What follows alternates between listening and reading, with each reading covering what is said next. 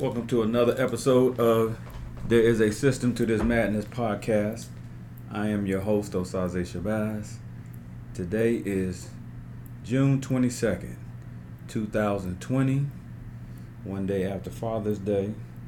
Needless to say, I had a very blessed and beautiful Father's Day. Very well pampered. We've received very special gifts. Loved it. Anyway, as promised, gonna try to do better with my release dates.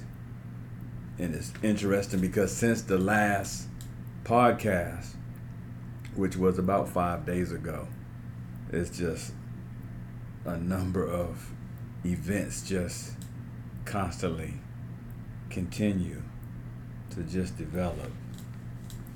Guess the top story, President Trump had his first presidential campaign rally since the coronavirus pandemic started. Tulsa, Oklahoma. We know the story was originally supposed to be on June 19th, but he had this change of heart, and out of the goodness of his heart, and also in fear of retaliation from the protesters. Pretty much he changed it to the 20th. And based on the pictures that I've seen, it looked pretty empty. In fact, the count was about 6,000 people showed up. I think the arena holds just under 19 or under 20,000 people. So, and of course, there are some people that are taking credit. Some, individuals saying that they bought up the tickets, which, pretty much that's a good tactic. Then there are some people, such as the president, is saying that the media scared people away with the threat of actually getting a deadly virus. Imagine that. The media scared people away. That's funny. But anyway, it didn't turn out the way he thought it would. However, I do love the fact that he did make a statement that he put June 19th on the map, which is, that's a debatable statement, because I, as a black man, know that there are a number of black people that did not really know about the history of Juneteenth. It's so funny because my Facebook page was slammed with how blacks were notified in Texas, and this became the celebration, and all, it's like compared to last year. So it's like, it makes me wonder, did these individuals that didn't choose to post it last year and chose to do it this year, were they just putting this out for their own Facebook group, or did he strike a chord and got people really thinking about it? Which, to me, it's a win-win situation. I love it. I mean, these murders by police, it's like the question you still have to ask is, what was different? People want to say video. People want to say the nature. This has happened before. What was different this time? I think it has something to do with the, people being pent up inside due to the virus, to see the magnitude of the murder by George Floyd. Just, when you look at the different angles, and not to get sidetracked, but am I the only person that is asking a question about what originated this situation? Wasn't there a situation involving a counterfeit $20 bill? Have they confirmed that the $20 bill was counterfeit? Where is the $20 bill? Was it real or was it counterfeit? Because imagine if the bill was actually real and George Floyd died for that. Oh my God. It wasn't worth anything, even if it was a counterfeit bill. He still shouldn't have died, especially to be murdered like that. And I'm at the point where, based on what I'm thinking in my own head, I'm starting to think that this was first degree murder. I know they got up to second, but when you think about how that police officer, that if you just look at his face, it's almost like he had all intention that he was going to kill this man. I don't know who he worked for. I don't know what level. Maybe I'm being, I'm going down the conspiracy rabbit hole. But it just, that's some interesting stuff that is going on. Because, again, where's this $20 bill? I mean, isn't that really the smoking gun? But anyway, hopefully I'm not the only one that's thinking this. So we'll find out. Hope we find out. But anyway, of course, there was a shooting in Atlanta. The police officers have since turned themselves in. What's interesting is that one of the police officers is actually going to testify against the other police officer. I'm sure they cut a deal with him to get some of his charges reduced. So pretty much, he's going to for the first time, according to District Attorney Paul Howard, it's never ever been a situation where a police officer actually testified against another police officer, especially one that was on the scene, that was involved in the death or the murder of another person. So I'm curious to just see how that's going to pan out. Is this police officer even going to make it to court? This is going to be interesting to see.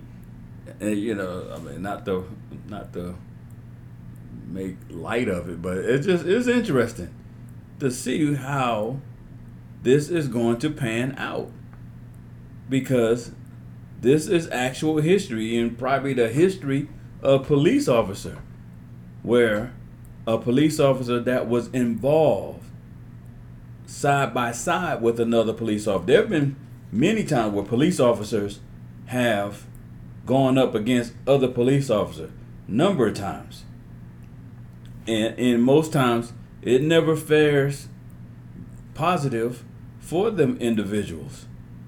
Get ostracized.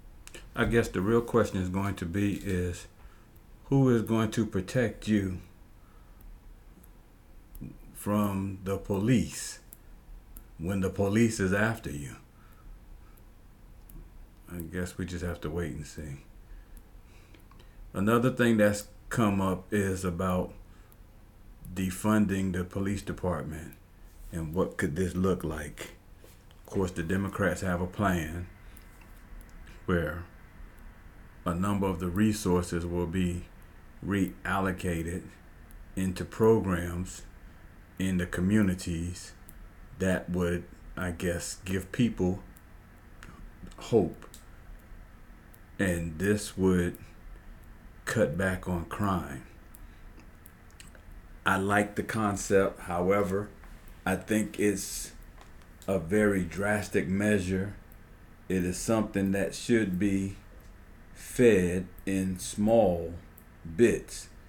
Now, in regards to the police need an overhaul, it's no doubt this needs to happen.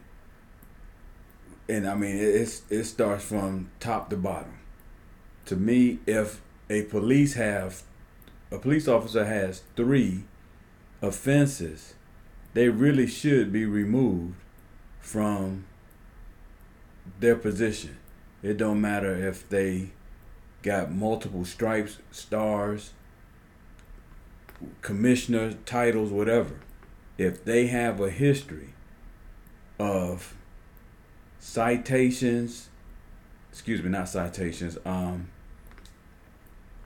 write-ups, I don't know exactly what they call them in the police force. Basically in the military, we call them write-ups. But pretty much, if they got all this stuff and coming from one place to another with baggage, you need to get rid of these people. You need to even get rid of the person that would even hire individuals like this. You know, I'm a believer in the union, but I just believe that the police union has no boundaries when it comes to protecting their members, whether they are good or bad. And because of this, you got this mess. You are at the point where you will defend a police officer no matter what. And currently, right now, with the way the laws are implemented, you know, police officers are not held accountable. I mean, a police officer can kill a person, and because they can't be sued, I mean, they'll take the chance and go to court. Really, I mean, what do they got to lose? It's really, I don't even want to say it's 50-50, but the concept that they are going to lose is pretty much a slim chance that they will lose. And you got to realize when they go before a jury of their peers, because again, juries are formed from the voting pools, and let's be real, we as black people, we don't vote. A lot of people get mad when you say things like that, but hey, it's a fact. We don't vote. You know, the thing is, Ferguson, Missouri just elected their first black mayor, black woman. Ferguson, Missouri is roughly 65 to 67% black. And they just got their first black mayor. When Michael Brown was murdered, it was a white mayor, white police chief, white fire department, police officers, school board, county commission, the whole 9 yards. Yeah, they had a little, you know, black folks sprinkled here and there.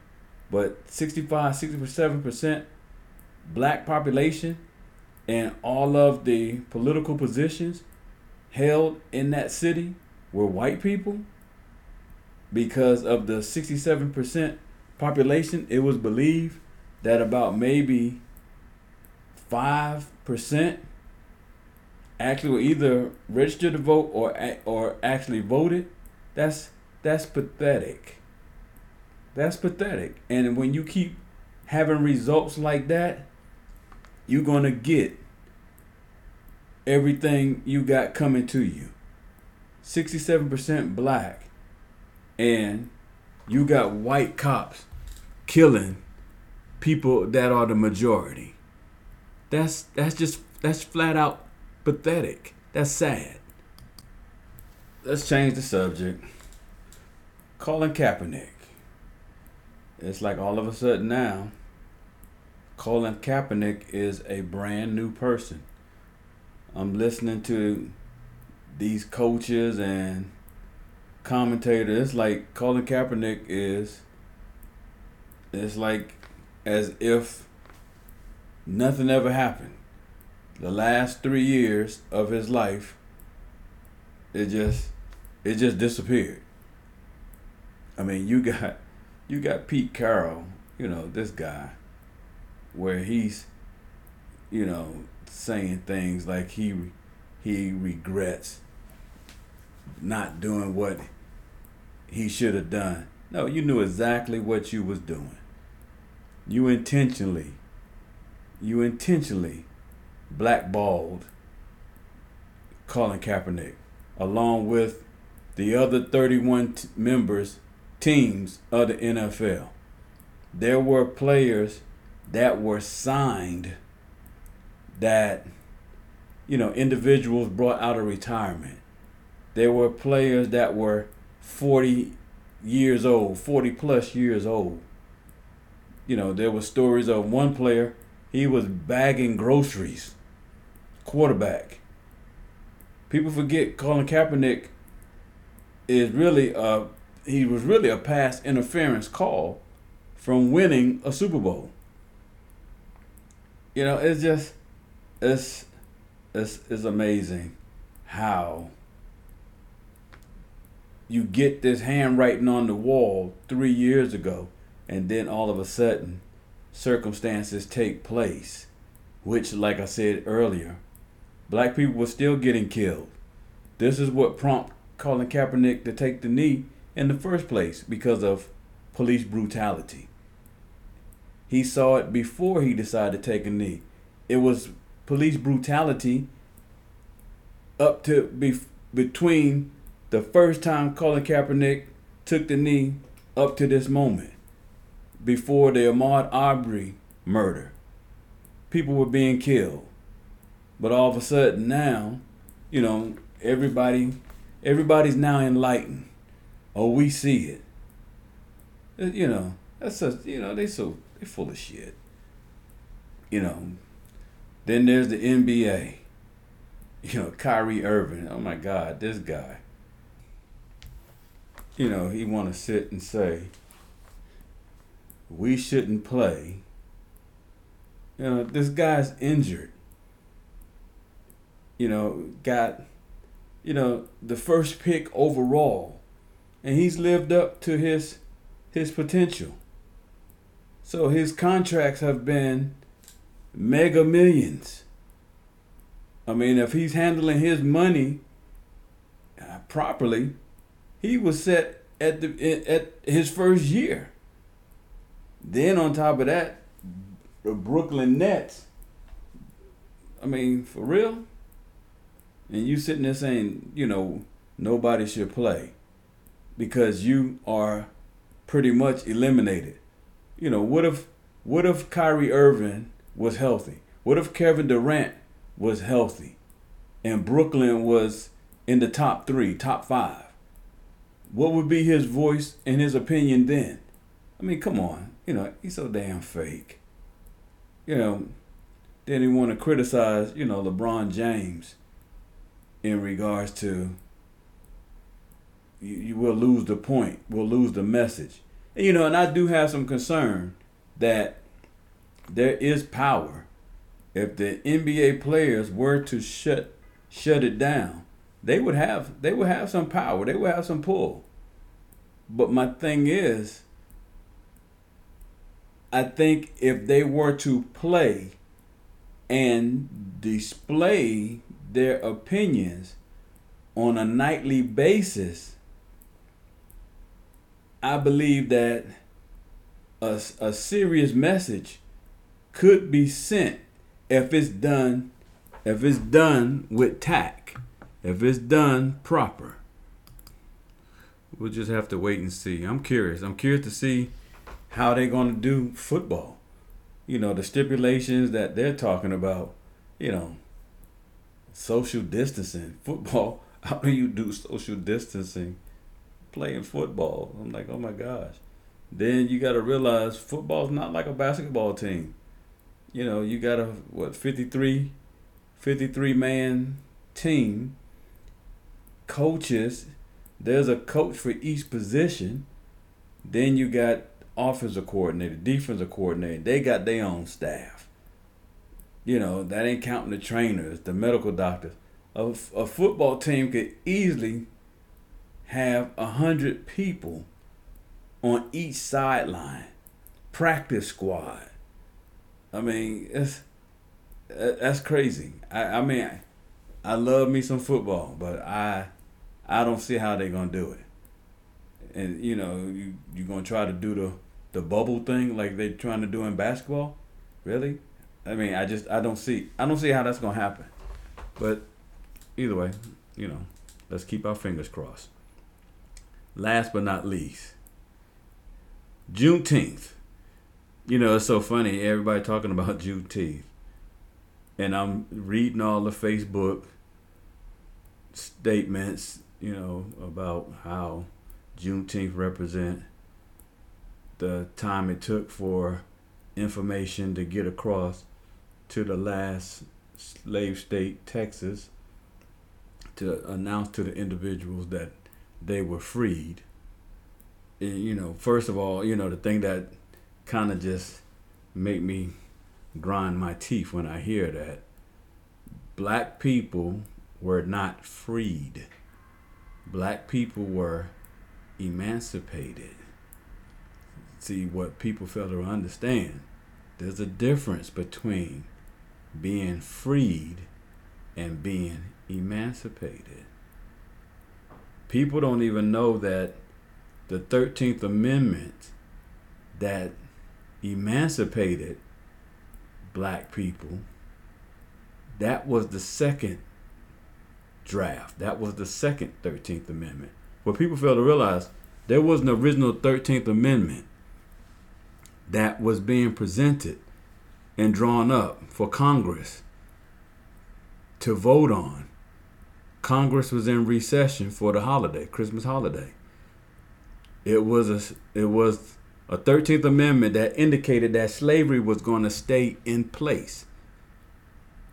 It would have been set that states that had slaves it's gonna stay. But what happened was, while this was on the table, South Carolina attacked Fort Sumter, and they succeeded from the Union. And this is what started the Civil War, which of course, the 13th Amendment, that version of the 13th Amendment, it was thrown out. What people failed to realize was that the Confederates had sympathizers that were helping them. You got to realize, this was a bunch of ragtag militia going up against a professional military. However, they were doing some damage. They was pretty much whipping their ass. It was going back and forth. One of the reasons was because the Confederates were receiving foreign aid. It was believed that countries in Europe had a stake in the Civil War because they felt that once the war was over and the smoke cleared and the United States was in a weakened condition, they can then mount an army and attack and possibly get those colonies back or get the country back. Well, there were countries that had abolished slavery. Lincoln cut a deal basically saying, hey, if you pretty much stay out of this, we will emancipate our slaves. And there were countries such as France that was big to them. And this is how the Emancipation Proclamation came about. A lot of people want you to think that, well, Lincoln was, a humanitarian and all this stuff like that. To a certain point, okay, yeah, I give him some credit. But it was a ploy. It was a tactic.